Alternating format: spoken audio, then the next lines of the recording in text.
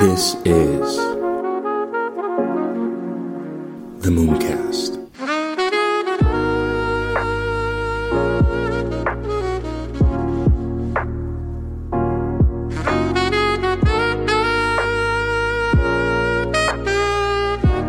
Damn, let's go. Dude. Oh my God. It's so nice to finally meet you, man. Same, bro. Yeah. Where are you located at? You're in Asia, right? Is that where you are? Or where you at? No, I'm in Bulgaria, bro. Oh, Bulgaria. Holy shit. Okay. Yeah. That's good. So it's nighttime, your time then, huh? Yeah, it's almost nighttime. Yeah, it's almost 7:00 now. Damn. Okay, yes. I'm just waking up. So don't mind me, I'm drinking some coffee. You're in Las Vegas, right?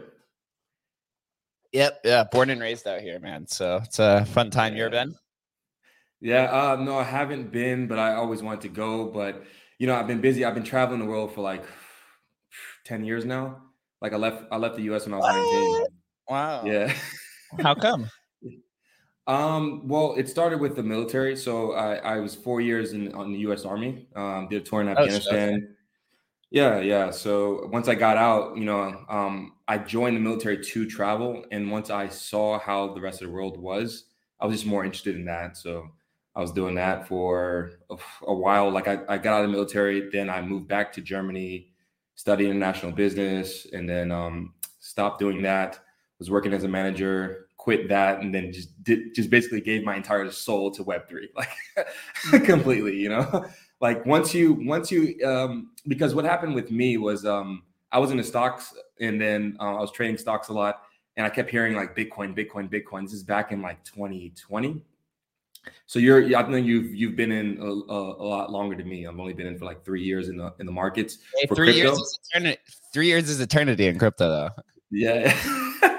Yeah, for sure. But so for me, I kept hearing this thing, Bitcoin, and I was curious. And then next my online broker, they integrated Bitcoin into the online brokerage, and I was like, okay, so what is it? What is this thing? And then so once I went into the Bitcoin white paper, started reading the white paper. Then I started going down the rabbit hole of understanding. It's like, wait, what exactly is money? And then I started understanding decentralization versus centralization, and then just got crazier and crazier. And I started understanding NFTs.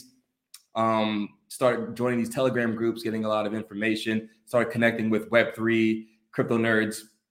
It got insane. I basically was So the past bull run just happened, was my first one. But I luckily was able to get in and take some decent level of profits, because I got in 2020, and right before things started really taking off in 2021. So but I learned a lot. You got in right at the bottom of the bear market, right in the beginning of turning to the bull. So yeah, I was just out of luck, man. Honestly, it's a good right place, right time. But I learned a lot, and honestly, like I think this space, the way it's going, I see it exponentially scaling a lot of things in the next 5 to 10 to 15 years. I just think people haven't realized the tokenization models, gamification models, and how they can be leveraged in their business. You start to see Amazon and Apple and all these different types of companies, these Web2 companies, starting to leverage a little bit of tokenization models. So yeah, Amazon's launching their own marketplace, I believe, in a month or two. And from what I hear from some of my friends that are working with the Amazon marketplace, are also launching their own blockchain alongside it as well. So you just see all of these large corporations will probably have their own private blockchain scheme as well, which is more just like a glorified database. But it's just for, it's just kind of like further validation that the place is here, that the industry is here to stay, even amidst of all the scams and all the craziness that happens.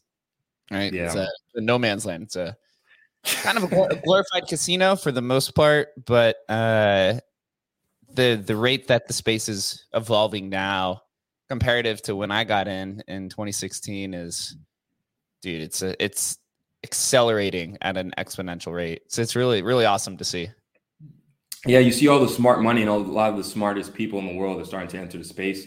I don't know, like if you just look at even I was also heavily into the Cardano ecosystem too as well. And I saw that they're paying a lot of their Haskell devs like $20,000 a month. So it's like, I don't know how many Web2 companies are paying that, for the developers. But I think it's just more lucrative, especially what the space is standing for, the decentralization and, these tokenization gamification models. Like, I really, really, really have high hopes for this space. And I think that the main issue, this is why I got into the education business, because I think that's the main issue. I think people lack education. They don't understand nodes. They don't understand staking. They don't understand DeFi. They don't understand metaverse. Like, they don't understand how to set up a wallet properly. They don't understand not your keys, not your crypto. They don't even understand the difference between FTX versus like, a decentralized exchange like a Uniswap. For them, it's like, it's all the same. They just package it all the same. And it's like, there's a clear education gap. And I think we need help to fill in that gap. And also, I think another thing too, as well, is just the onboarding process. I think that's an issue too, because, I tried to explain it to my dad how to like set up a wallet, and he just like, he gave up. Like, he's like, what is MetaMask? I don't get, why is there a fox as the logo? This looks like a video game. Like, what is this? Yeah. One of the recent EIPs that was passed, I think it's called EIP 4. The 4337. Yeah, it's hard to keep some of the numbers intact, but yeah, the idea of just like a account abstraction to just have people create a wallet and operate it just very similar to, just using like Venmo or Cash App or something like that. You want to have that as simplistic as possible, so that you can, have grandma or have, your best friend Steve, who has no idea how to use finance in any sense, is where we're going. It's going to take a little while.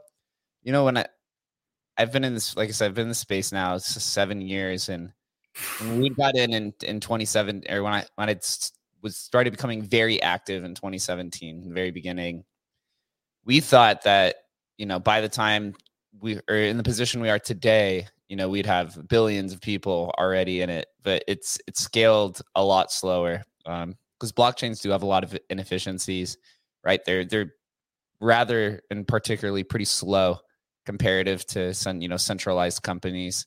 Things like Facebook and Google can scale much faster than, things like the Graph, right, which is trying to be like Google, right? Or Lens, which is trying to be a decentralized social media platform. These things are highly inefficient and are going to take a lot of time. So in the meantime, people tend to speculate on things like meme coins, right? It's kind of like one of the narratives that we're seeing right now, because people just want to make money and people want to test out new technologies.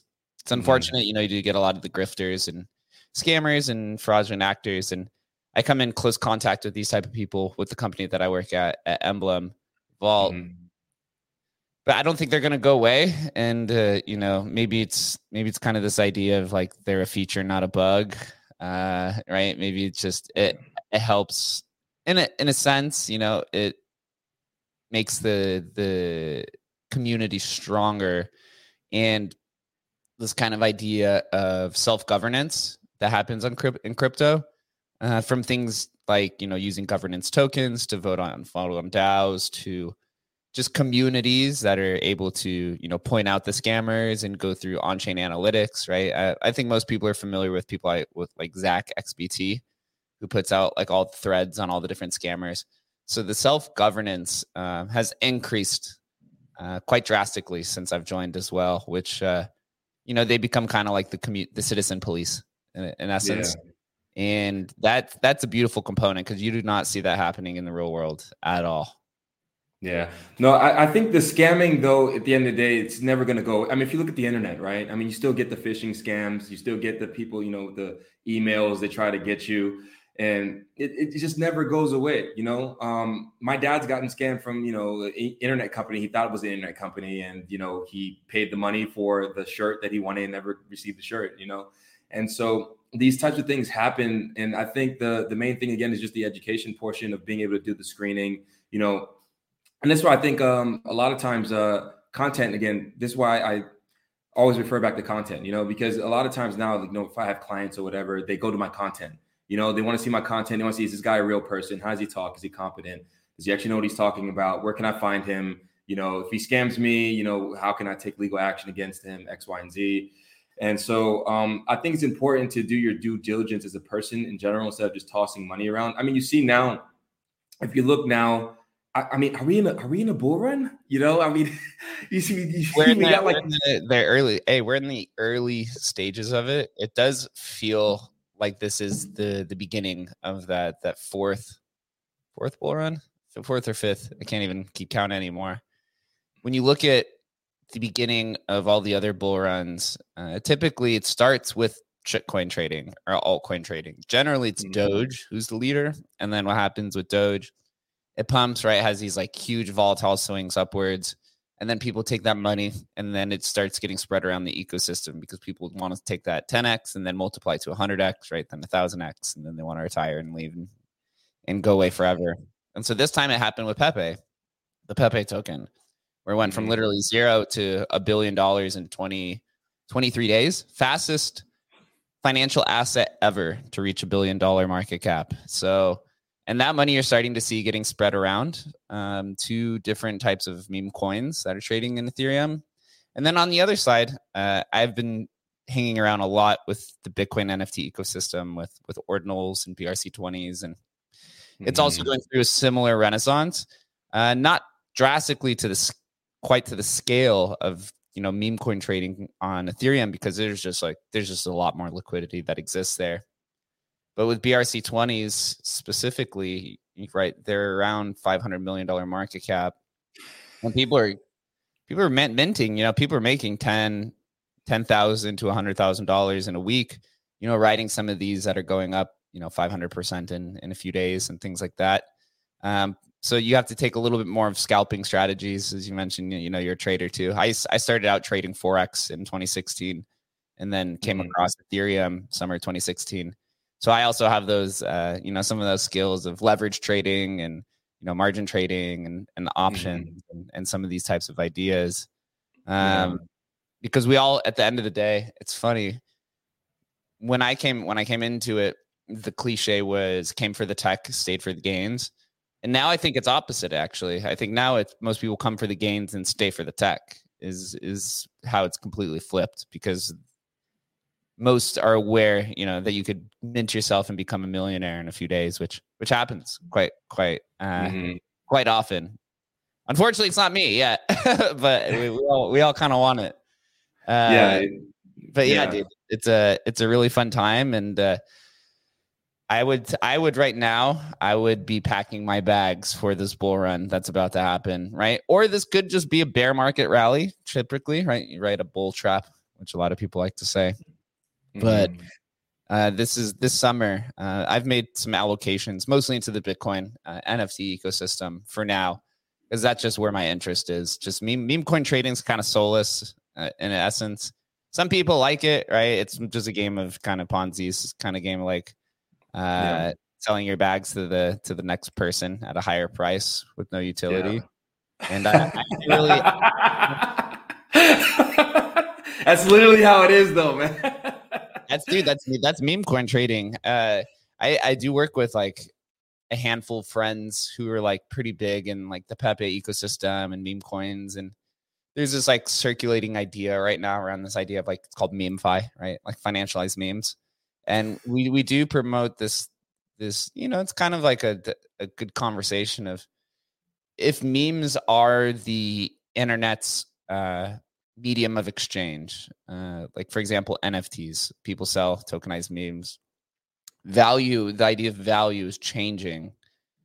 And if value is changing because the internet tends to transact through images rather than currencies, how do you build a financial ecosystem around these types of memes? So this idea of like Memefi is emerging, and people are trying to take something like Pepe. It's like, how do you support a meme economy? You have a currency of Pepe, right? You have rare Pepes and all these different Pepes that are NFTs. But what else? Like, is there financial products, or does the meme coins just be propped up by shit posts like forever? You know, which is also completely possible. Yeah. But to me, if you want to have some sort of like sustained growth, there needs to be some infrastructure or some meme infrastructure that is built around it. But to what degree it is, who knows? I actually have an interesting theory about this. I think the landscape of business is going to change. I actually think that businesses Well, this actually ties a little bit back into my content argument too, as well. I think the main thing that you should do is how I recommend people who are trying to start a business or anything now is to leverage either a tokenization model or to put out content for a few years and grow a community. Tokenization model you can leverage to grow that community through marketing, right? And once you have the community and people buy in, then you can decide together with the community on what product or service you want to launch. And I think this is actually a new form of business that hasn't been seen before, or we haven't realized the potential yet of it. But I don't know what you think about this theory, but I think this is potentially something that we can see more common in the next 3, 4, 5 years. Yeah, in 2017, so when crypto first started, it was all about Bitcoin. And so some of my background too, just to put some information out there. I've been in the space since 2016. I got into NFTs full time around 2021. And my entrance into NFTs was this idea of like historical NFTs. There was this thing called the Mooncat rediscovery where when NFTs started blowing up in 2021, some individuals came across a contract called Mooncats, which was created right after CryptoPunks in 2017. It was 25,000 pixelated cats, and 5,000 of them had been claimed. 20,000 of these had not. And back in 2017, when NFTs were kind of like in this early emergence period, everything was generally for free. CryptoPunks were claimed for free. Mooncats were claimed for free. KO cards were like $1. CryptoKitties were essentially free. So all the Ether rocks were essentially free. And at the time, Mooncats, when they were found in March of 2021, they were considered the second oldest NFT on Ethereum.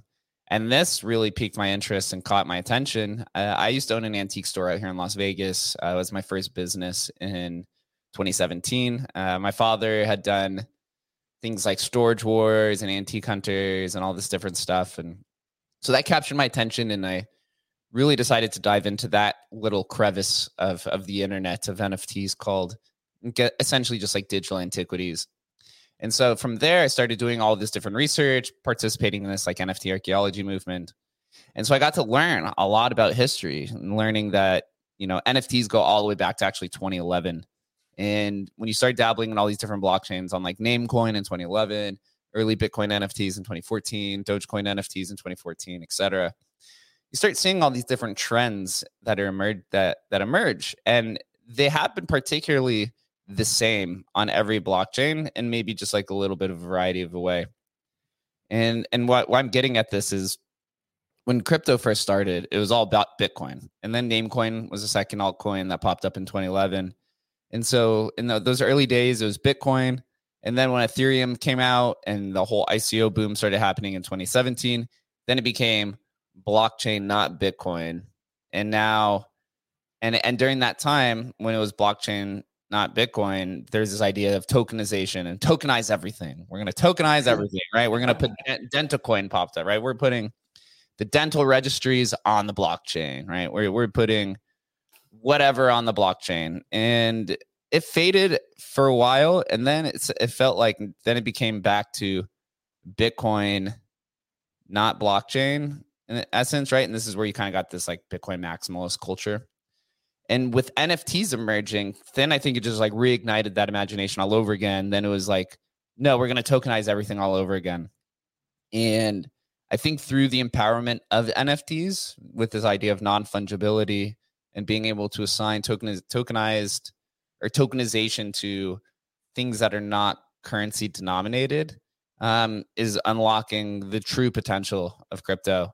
And I do think that there are going to be tokenized models in most future businesses, whether it's 5 years or 10 years or 15 years, like you'd said.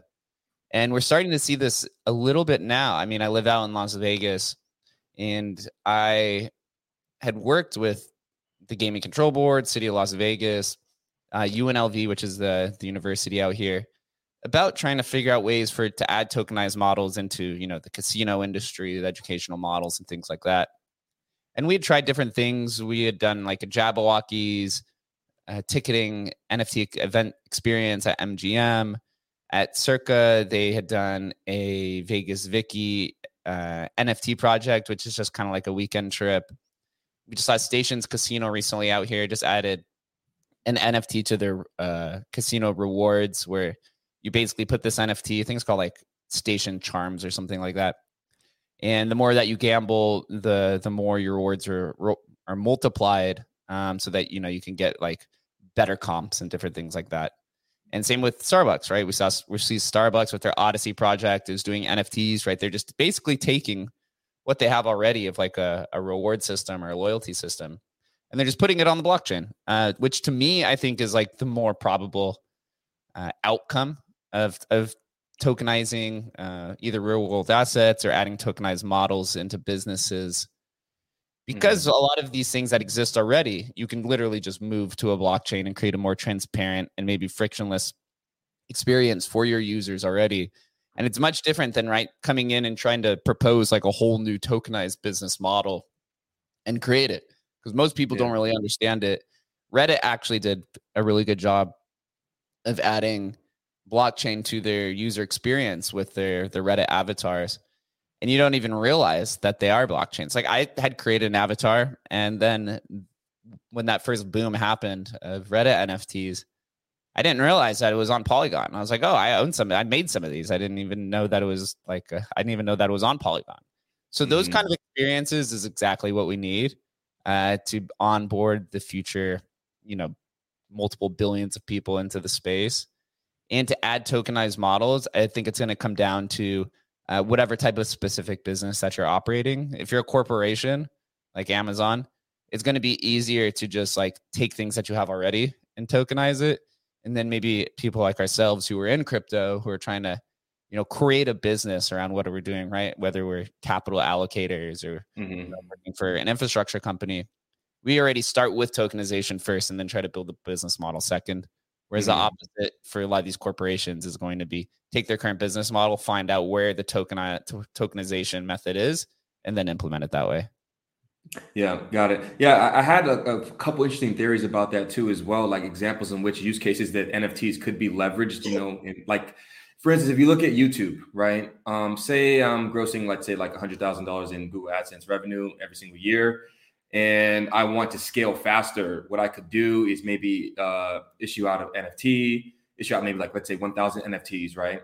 And I issue that out to the community buys it. And when the community buys it, why would they buy it? Well, I'm maybe issuing like a rev share model, right? So now I'm like running and operating like a business where I'm basically doing monthly reports of showing you how much Google AdSense I'm making. And then I'm taking 10% of that. And then I'm like, let's say swapping it into ETH or whatever. And then I'm distributing that in some kind of way, shape, form, or fashion to the token holders, right? And why would they, what would be the benefit for me is they would be more incentivized to like, share, comment my content, to scale my content, because it gets them more revenue, and then my content will scale more. And so over the course of time, and then you have a loyal fan base of 1,000 people, of like stormtroopers that like, wouldn't want to leave you, at any point in time, because they own the NFT. Then the NFT becomes more valuable as the revenue appreciates over the course of time. So I think this is and also you have access to global liquidity. That's the main thing too, as well, because, there's no like, KYC and stuff. It's just like, hey, anyone can have access to ETH. Anyone can have access to, Matic, whatever. And so this is like basically one of the models that I was thinking about too, as well. Also, as well, if you look at the emergence of artificial intelligence, right? That's another thing that's huge for me, because I'm seeing that as you see the deep fakes that are coming out right now, and so I'm saying, okay, well, how are we going to verify that?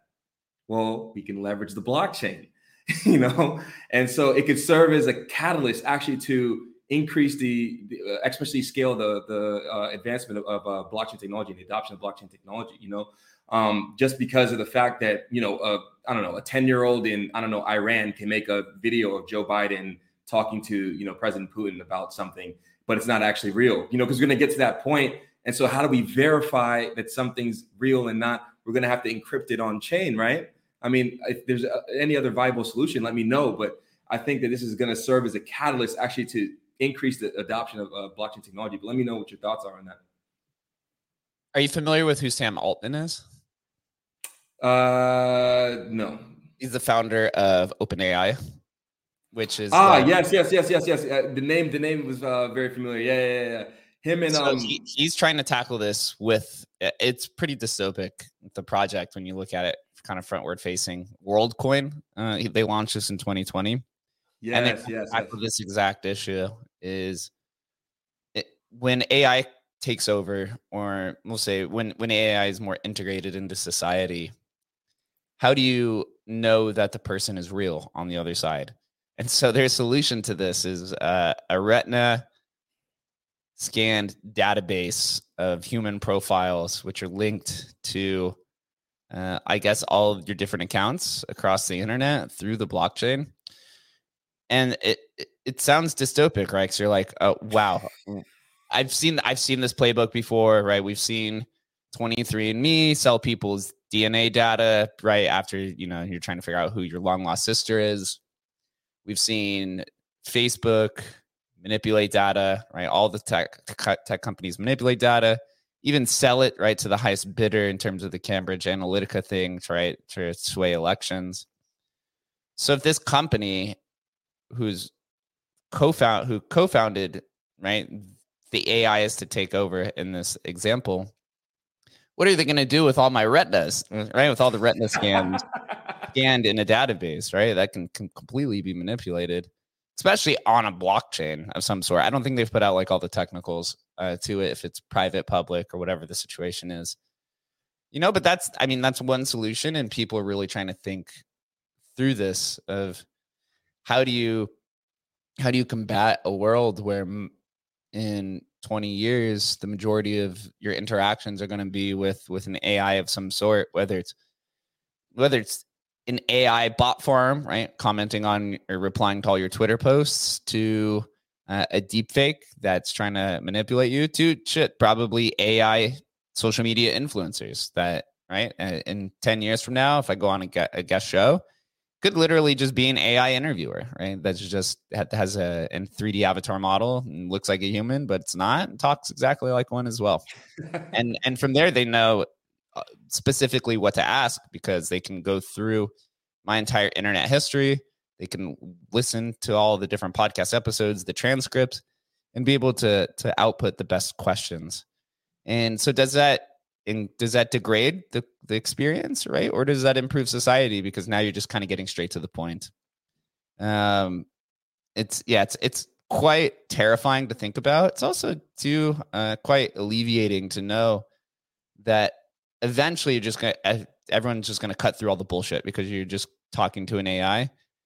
Whether I don't think it's like a general AI. I think general AI is kind of pretty far away from what people are terrified of. Mm-hmm. But these AIs that are created specifically for a few different objectives, we just get to cut through all the fluff, and that's very exciting as well. But the deep fake stuff is, of course, terrifying. But man, yeah, the future, most people, you don't know what's going to be real, what's not. So trying to tackle that problem is going to be a very lucrative opportunity for whoever can figure that out. Yeah, for sure, man. Yeah, and I think that people they haven't really understood the effect of this, because you have like an open software that's out that anyone can get access to and get information from all the data sets that's ever been, that exist in human history, and we've never had something like that. And then you can prompt it and give it commands, and it automatically just squirts out whatever you need, which is absolutely insane. And I look at it from the perspective of every single vertical I think will be affected. If you look at even like, for instance, the venture capital industry, I think a lot of businesses are gonna, like, if you want to, because you're gonna be able to cut a lot of cost, right? Because you'll be able to have eventually like a virtual assistant is what I'm thinking. And imagine you'll be able to just give it prompts and commands like, hey, build a SaaS eventually, and then it just boop, boop, boop, boop, boop, boop, boop. And then, build the front end. I want the front end like this. No, move this over here. And it's just basically, I think we'll get to that point where it's just moving everything around for you. And so it literally lowers. So I think it won't be out of the realm of possibility where we'll see a 15-year-old in, I don't know, Kenya, becoming some kind of like multimillionaire, building something, basically just leveraging AI. I think we'll get to that point where, because the operational costs are getting less and less, so valuations will eventually have to go down. You look at education too as well. The expenses are going to go to zero, I think, right?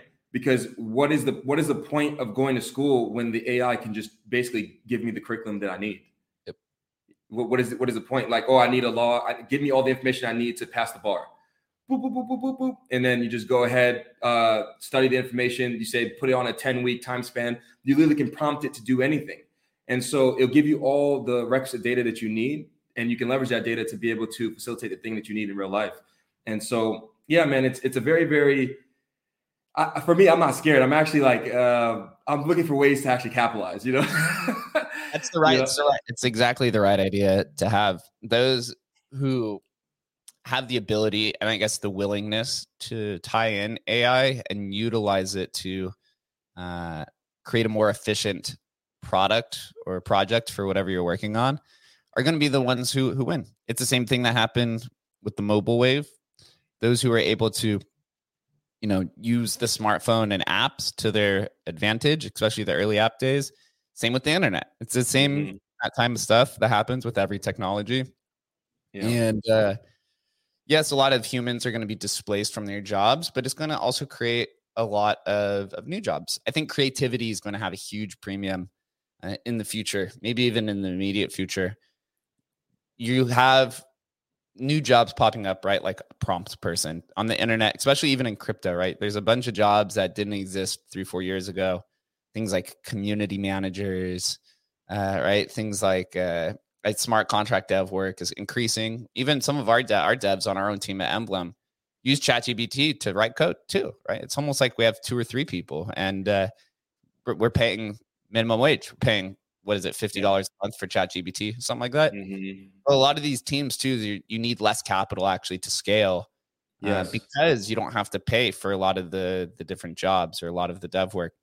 But what you do need then is, if you are operating on a small team, like where we are, we're a pretty small team who has hundreds of millions of dollars in assets and vaults.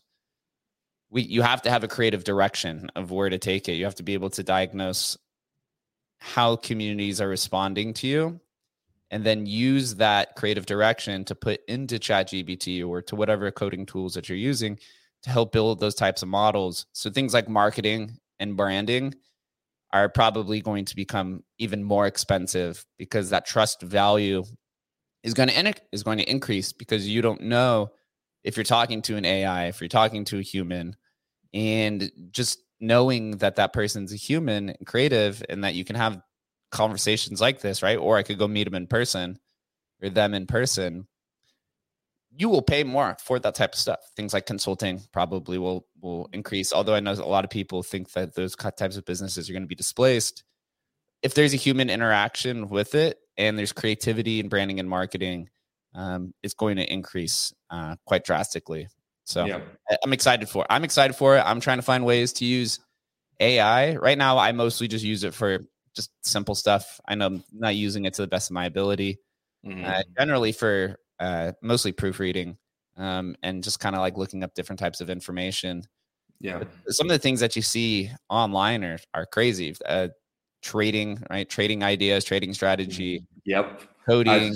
That's a great segue, because actually I'm going to potentially partner with a AI trading bot software that someone built, right? And actually I'm releasing a podcast on Monday in regards to that. It makes a minimum of 3% returns monthly, 3 to 6% returns, but minimum 3% monthly.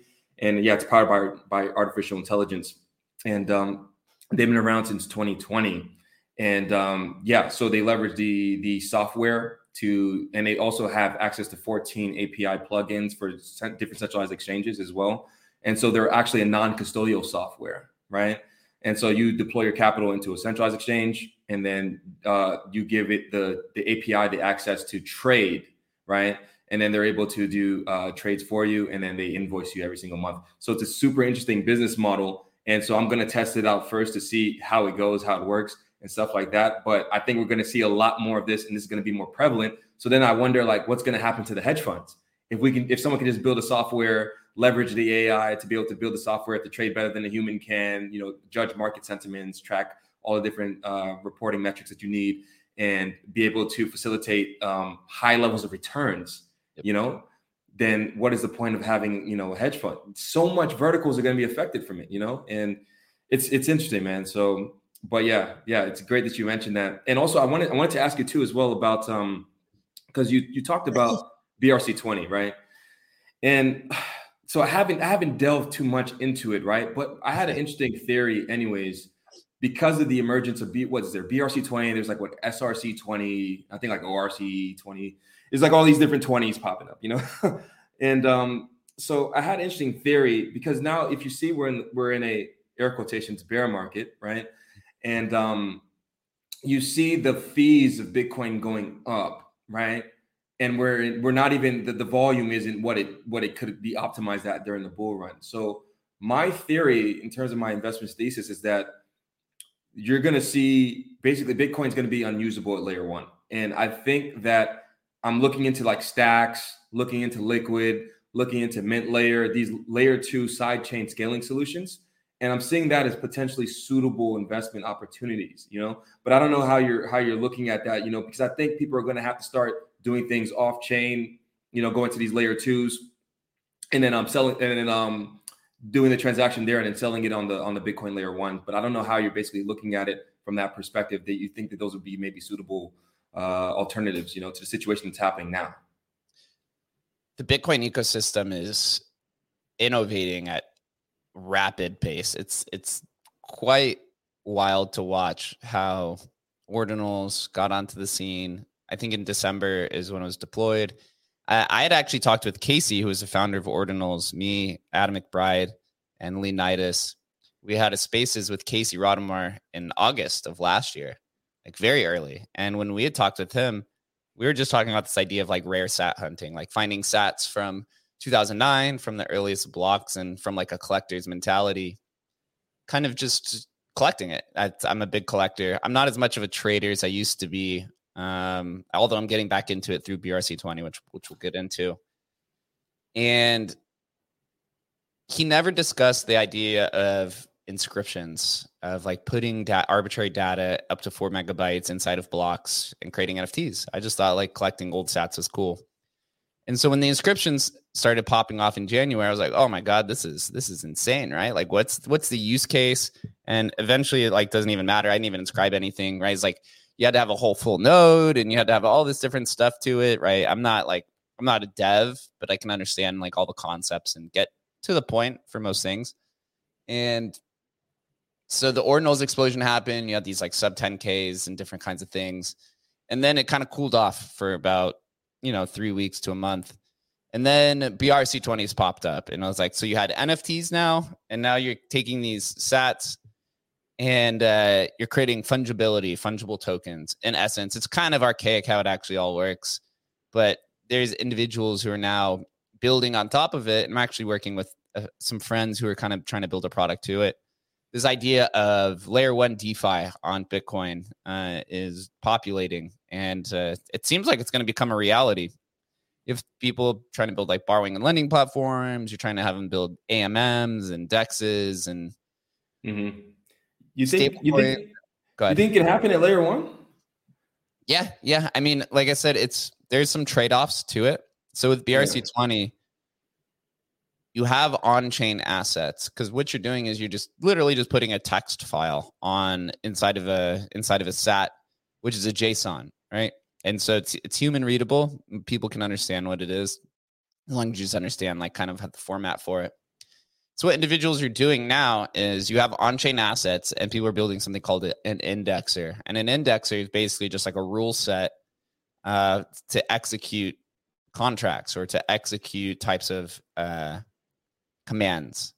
And what an indexer essentially is almost like a private blockchain, where it's just an arbitrary set of rules so that these platforms and these marketplaces like Unisat, for example, can follow these and know like when a transfer function is released, when something is bought and sold, etc. And so now you have this point of centralization that's being created on top of these decentralized assets that are on chain on layer 1. And so there's a big movement now of like trying to create these decentralized indexers. The issue becomes, though, is that if you are going to engage in this like layer 1 Bitcoin DeFi, which I recently just created like a whole spreadsheet of like different assets of BRC-20s of people trying to do different types of things. You have like launch pads and all kinds of different stuff. And it really is mimicking DeFi summer of 2020. And the ordinals craze was really mimicking, NFT summer in 2021. And they're both just happening at such fast, rapid rates. And it's because everyone realizes the gigantic opportunity that exists because Bitcoin's market cap is literally $500 billion or 600 or whatever it is. And if you're getting in on the ground floor of that and you can manage to get some of these Bitcoin whales to put up some of this capital that they've been sitting on, right? $500 million, $2 billion, whatever it is, that is going to make a lot of people very rich, like very, very rich. Yeah. And a lot of people want layer one, right? Because there is this decentralization. It can't be, right? It can't be DMCA'd on OpenSea, right? If you go put like a Bitcoin Punk, right? Bitcoin Punks are like one of the popular collections. You go take a Bitcoin Punk and you go inscribe it.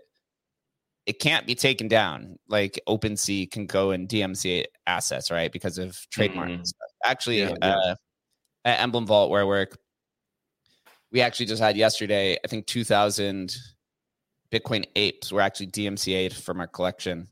So they're censored, right? I mean, you can still go trade them on LooksRare, right? Which is decentralized. You can still go find different ways to do this. But that can't happen on Bitcoin. It's too decentralized. There's no governing body to it. It can, in essence, if they go after the indexers, right, which creates another type of kind of attack vector. But this idea of Bitcoin DeFi and BRC-20s, it's also kind of mimicking the ICO model of 20. It's starting to mimic the ICO model of 2017, where people are now like kind of pre-inscribing the entire supply and then doing like a whitelist and selling and stuff. So there's like 3 or 4 different narratives that have happened in crypto already that are all just kind of combined in this whole Bitcoin ecosystem. And it's all just happened in 5 months, which is quite crazy. BRC-20 just started in March. So it's really only been 2 months.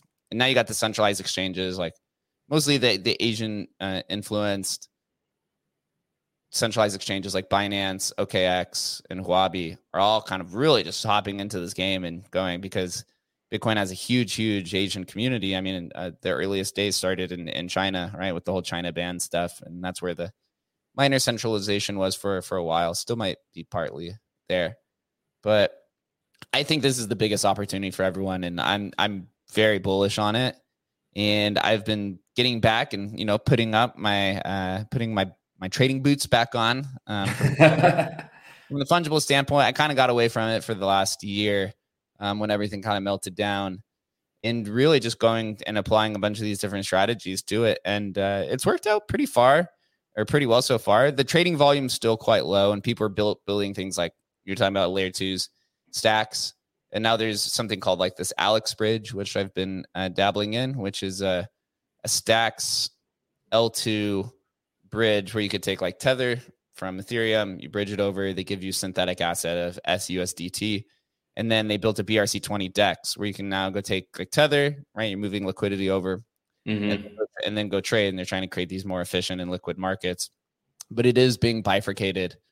BRC-20s are being bifurcated across many different L2s, and then you have L1, and now you have centralized exchanges that are also trading it. So that creates an immense amount of opportunity. And as a trader, some of the biggest opportunities is actually arbitrage opportunities because they become quite drastic in crypto. SBF claims he made the majority of his money through the thing called the chemistry premium in 2021 or 2017, right? Trading that 15% spread from America to India and just making boatloads of money. Whether he actually did it or not, who knows right at this point. But these kind of arbitrage opportunities are now starting to pop up. And so you get these arbitrage opportunities, right? You're getting more of the quantitative type traders, right? That are just trading P&Ls and numbers, and they don't really care much about the assets itself. So huge opportunity, man. I highly recommend. It's quite quick, chaotic, and it resembles the early days of ICO trading as well, because there's just not a lot of information out there. So you really have to go into Twitter, look at recent tweets. You have to go into the Discords, right? You have to create your own types of DYOR research with simple things like spreadsheets and things like that to really find out where the opportunities are. Yeah, for sure. as far as the decentralized applications goes, like on top of the layer one, for me, I kind of a little bit of contrarian, a little bit of a skeptic, because I see the scalability issues now, in regards to the trading volume and everything. So I'm like, what does this look like during a bull run? When Bitcoin's over 100K, everything's pumping, meme coins are pumping, BRC tokens are pumping. So it's like, could this, how long is it going to take me to facilitate a transaction? Is it going to take me a day, 2 days? How much is that going to cost? Does it then make sense to leverage the decentralized application at the base layer? Or, do I port it over to an L2 and then just use the Bitcoin base layer as a settlement layer? It's just one of those like things that I guess we won't know until, it's stress test, because we're not certain right now. But I do agree with you. I'm going to delve into more BRC-20 because obviously I missed the first wave of the boat, the 200Xs, the 800Xs, and so on, the crazy stuff that was pumping earlier because I was super, super busy. But now, I'm seeing the excitement and everything starting to shift towards there. I feel like it could be probably the biggest sleeper, for the next bull run, where we might have a couple of these tokens pump into the top 50, maybe even top 20 in market capitalization. Especially right now. So Ordi is the number one BRC-20, and it's very similar to like how crypto or Bitcoin started as well. Bitcoin, when I got into crypto, Bitcoin was like 90. I think Bitcoin dominance was like 90%, 92% or something like that. Mm-hmm. Now it's down to around 30 or 40. Ordi is literally the same thing. It's like 70 or 80% of the entire BRC-20 market cap. And the only reason why it is because it was the first one. It was one that was created by Domo, who was the one who created the BRC-20 standard. So outside of that, like you see the trading volume of the one tokens number 2 through, I think they're at like 20,000 BRC-20s that have been created or something. And the trading volume of these is literally 6 figures, maybe even some of these are even less, maybe like $20,000, 30,000. So the market cap for a lot of these are literally 2 million, 3 million, 4 million.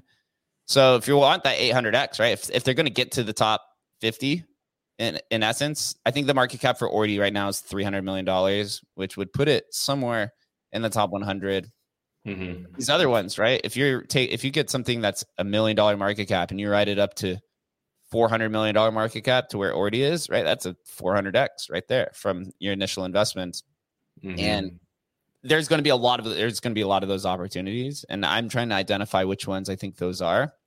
It started out with a bunch of meme coins. You had things like Meme and Pepe and I forget what are Sheeb and, just the standard. Shint. Yeah. Shint and Pizza and all these long. Yeah. But the utility ones are the ones that I think are going to have some legs. Of course, there's meme coin trading is always going to be a thing, and it's always a gamble. I mean, it's all a gamble, but the ones who are trying to put out projects, I think are the ones to go for. So I've hit a few so far that I've really started diving into and just trying to really dive into the community and understand it all. But I don't think it's too late. I mean, the whole BRC-20 is going through a correction right now. I think it's about 60% has been wiped off its total market cap. I think it hit over $1 billion at one point. Now it's down to like 400 million. Mm-hmm. But right now is like a good time. It's just that this BRC-20 and ordinals is growing at exponential rates. The whole ICO bubble and stuff took like, a year and a half. The NFT bull run was a year and a half. These are happening literally in like 2-month installments. So those like gains are happening. And right now it's kind of moving back and forth. Started with ordinals and NFT, or started with digital artifacts, they're called. So started with digital artifacts, then it moved over to BRC-20. Now you got the digital artifacts again are pumping, right? So everyone's like, oh, maybe it goes back to BRC-20. Mm-hmm. You're also seeing these new standards that you said with like SRC-20. Mm-hmm. I just had Mike in space on my podcast, who's the creator of the Stamps protocol. And right, so you're starting to see a lot more attention to SRC-20 because people are like, oh, right, same idea, just go down the chain. There's LTC-20, which is the same thing for Litecoin. You also have DRC-20 now for Dogecoin. So and I've dabbled in a lot of those. I have some like sub 1,000 Litecoin inscriptions. I inscribed some DRC-20s. It's just the infrastructure is the key missing piece there. those communities on Litecoin and Dogecoin that are doing the kind of same thing, there's less capital, much less people. And the big issue with Litecoin is they don't have like a functioning wallet. The ones with Dogecoin is there's limitations to the technical capabilities because it doesn't have SegWit or Taproot. So I think most people are logically thinking stamps is kind of like the next move with SRC-20 and the different component for your users. Basically what stamps are is that you're inscribing data into the UTXO set. So actually like the transaction itself, so that it can never be pruned. And what that means is the fear, and you're kind of starting to see this already in some of the like Bitcoin Maxi camps with inscriptions. What you're doing is you're opening up a SAT and you're using Taproot, which is a recent Bitcoin upgrade, to basically put data inside of it. But what can happen is this idea of pruning, whereas like the node operators can decide to just like not accept that transaction or just wipe the data off of the nodes. So basically out of the history. So the fear is like as gas fees continue to increase, then maxis or the node operators themselves are just going to have to eventually just wipe out data, because right now to download a node is like 600 gigabytes, something like that. It's crazy, right? It's going to take up like your whole computer data storage.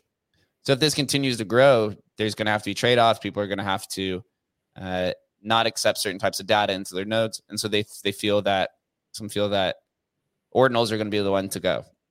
So Stamps found this way to actually permanently put the data in UTXO, which is actually like the transaction of Bitcoin itself.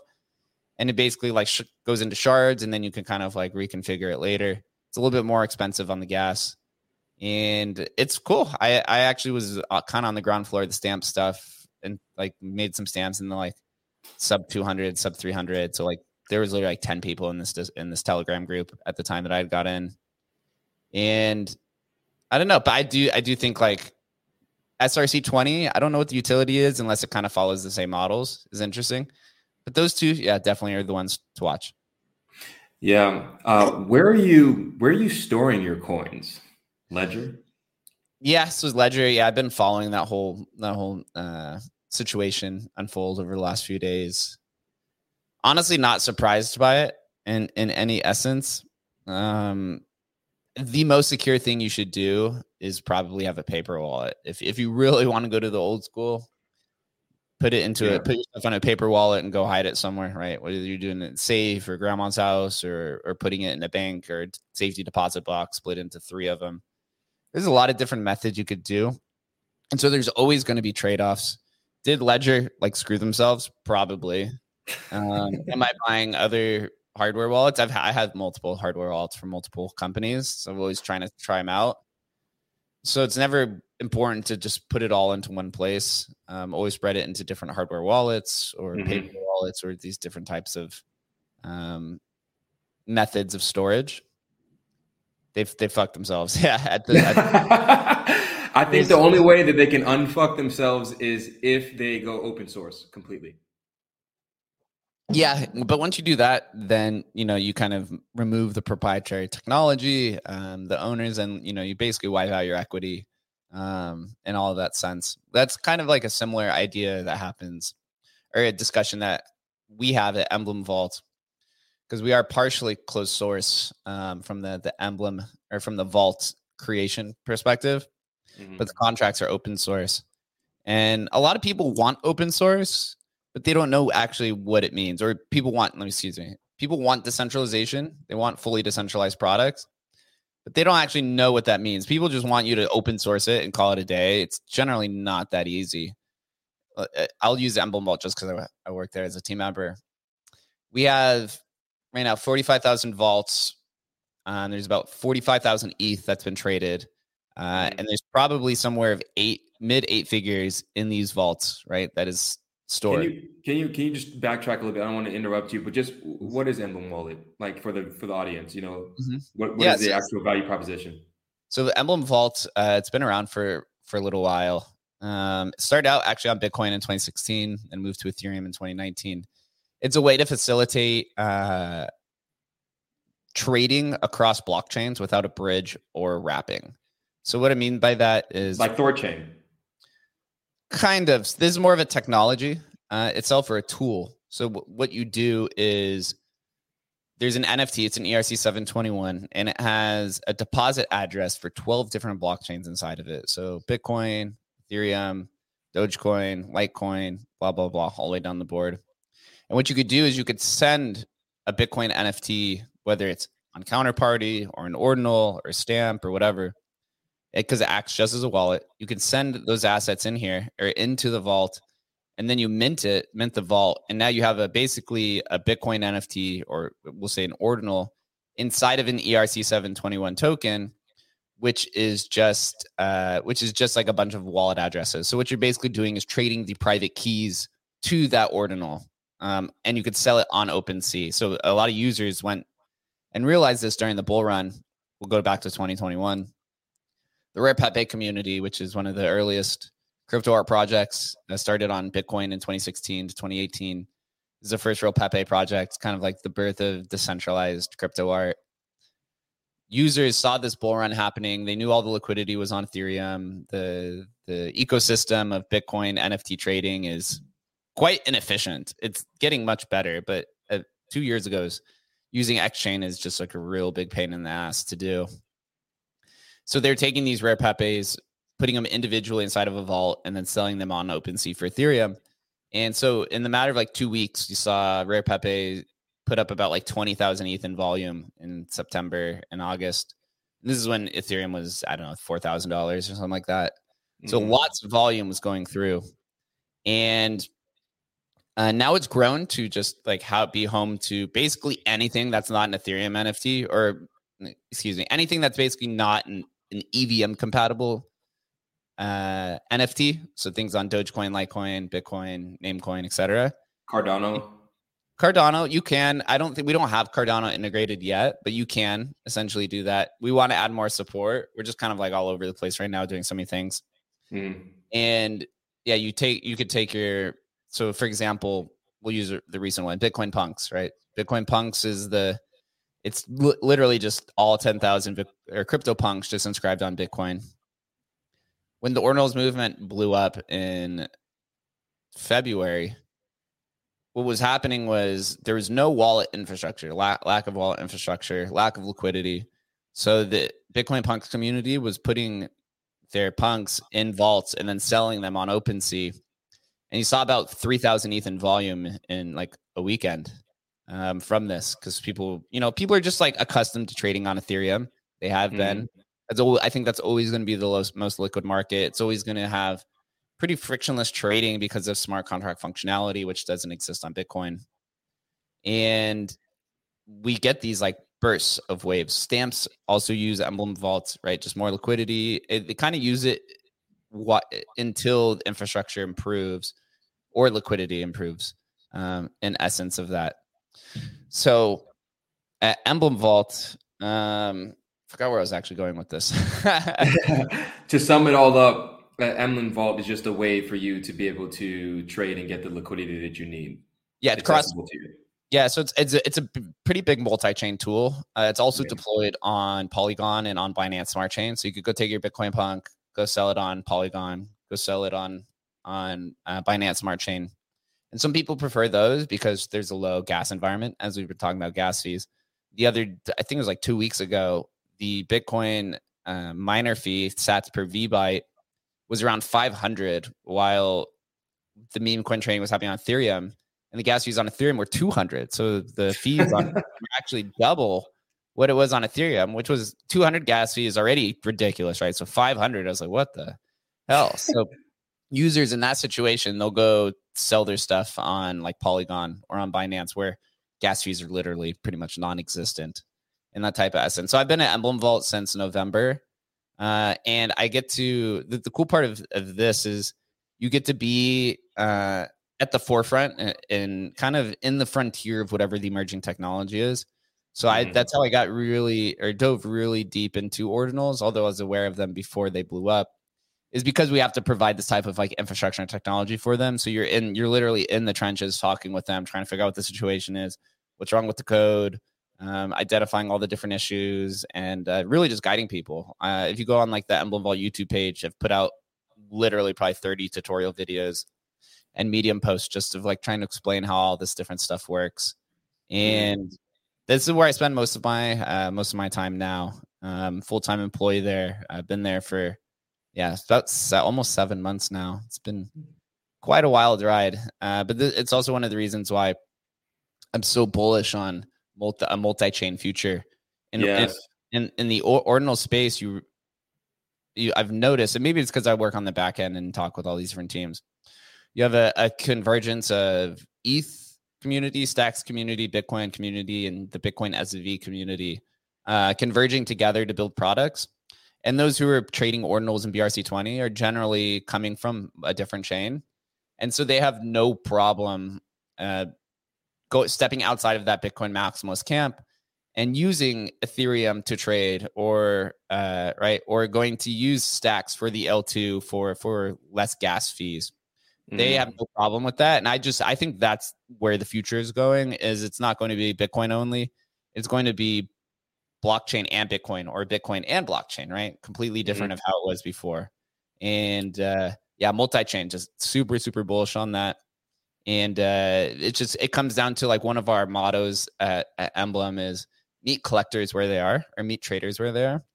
Some people are just much more comfortable trading on Solana and they don't want to go to Bitcoin, but they would like to buy Bitcoin NFTs. So we're trying to build tools so you could take the Bitcoin NFTs right to Solana, so that you can kind of meet them there, and then they can trade and facilitate trading in their most comfortable habitat or ecosystem. But we know I'm pretty confident though that Ethereum is probably going to be the most liquid market when it comes to NFTs. I don't think that's going to change anytime soon. Most Bitcoin NFT community members are more collectors than they are traders. I know there is trading, but you have a technology called like PSBTs, partially signed Bitcoin transactions, which allows you to trade at a more rapid pace. But there still is always going to be limitations because of the simplicity of Bitcoin itself. And that's where you get the trade-off to Ethereum or Binance Smart Chain or Polygon or whatever it is. Yeah, no, it's quite interesting because I'm also a firm believer that interoperability is the future. I'm looking at stuff like Cosmos. I'm huge into the Cosmos and Cosmos ecosystem, what they're building there. And I think that this crypto tribalism, I just don't get it. Maybe because I'm, you've been in much longer than me. Has this always existed? When did it start? Could you just maybe walk me through the history of it? Because I'm just like, why are people like in love with their bags? Like, I don't get it. I don't get it, man. If you could maybe break it down to me a little bit. There's always been tribalism. I think there always will be. Internet tribalism is a thing. I mean, even if you go to some of the popular social platforms like 4chan and Reddit and even Twitter and Facebook, a lot of these people are very territorial over their identities, their communities, right? Their belonging. Right, there's so many jokes about Reddit mods becoming territorial and just censoring people, different things like that. And now you take that idea and then you financially incentivize people to be territorial, right, to pump their bags, right, or to be protective. And it's this weird mix of first incentives, financialization, and then philosophical and ideological beliefs. The most pure Bitcoin maximalists, right? They believe that everything's a shitcoin, and they're probably right. Most of them are, but they believe Bitcoin is pure. It represents like a lot of their political beliefs. It represents like their ways of life and living, and it's really hard to kind of pull that out from them and extrapolate it into other ideas. So, especially, I think in crypto too, getting in early is a huge component of territorialism. If you get in super early, you feel like you're on the ground floor of something, and it continues to grow and grow, right? You're just going to continually market that type of product so that, you can get rich. And it's kind of the same idea when you follow or you start listening to a podcast very early, right? Or you find a new social media platform like TikTok. If you got in TikTok early and you grow with it, you have this like sense of belonging, but you have this sense of ownership, because also as the platform grows, right, the attention grows on your account. or my podcaster. I started watching Joe Rogan pretty early. I think it was around like episode like 400 or something like that. And so I still listen to him, not as much as I used to, but it felt like I grew with Joe like that entire time because he was growing. I was getting, entertainment, information, sense of belonging. And so now let's take that type of idea and move it to crypto. Bitcoin started in 2009. Use cases didn't really exist. 2011, you saw the first altcoin with Namecoin pop up. And altcoins were just going crazy for a few years there. Then Ethereum came out in 2015. And then you had the ICO bubble in 2017, right? And I think Ethereum was kind of this like big changing point, adding smart contracts, letting people kind of add or build a product into this decentralized app store of Ethereum. It really pulled away a lot of those Bitcoiners into like a more, I guess you could say it's like an ecosystem that has more flexibility and more utility to it. And that causes a lot of animosity, right? Because now your community is being severed, right? So you have some people now casting their ideological beliefs at each other. People are saying, "Oh, right, you're a sellout," whatever the case is, and it caused a lot of friction. And that same idea happened with Bitcoin, with the Bitcoin Cash fork, 2017. It was a very contentious time. Nobody knew what was going to happen. You had miners in the Bitcoin Cash, camp. You had them spending billions of dollars to try to have this like minor extractive warfare against one another. And I think it caused a big decline in the Bitcoin culture. And now with ordinals, it's kind of revived that. Bitcoin it felt like it was dead. I mean, it was always there, but they always called it, right, the boomer coin. It was just something that simply exists.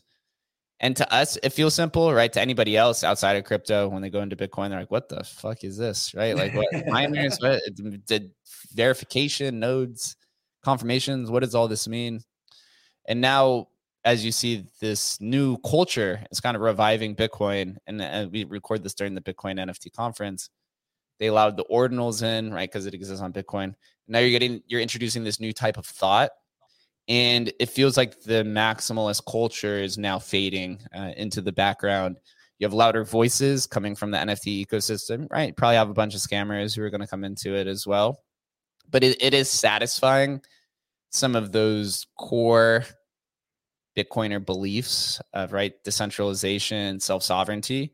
And if BRC-20s and ordinals exist on L1, right, there's like, it loses that type of territorialism, loses some of that impact, because everything that's being created is satisfying those. So so now you have this more there's friction. I would say this more vibrant community of creators and entrepreneurs from all these ecosystems coming in, trying to satisfy the OGs and trying to build these like decentralized products. And if you move outside of Bitcoin, the territorialism is just vying for number 2 in the smart contractor world, right? Ethereum hates Solana because Solana has threat to overtake them. It's the same thing as Bitcoiners hated Ethereum because Ethereum threats Bitcoin, right, to overtake number 1. And there's so many different philosophies that are intertwined within that animosity and contention that it's really hard to know directly what it is, right? It's kind of the same thing of Reddit versus 4chan. And I don't think you'll ever get territorialism away, especially in a completely digital economy where you have anons and pseudo anon accounts and LARPs and, right, grifters and all these different people who don't have to take essentially accountability on the words that they say or the capital that they invest, because they're hiding behind a screen, or they're creating this fake personality in essence. So it'll never go away.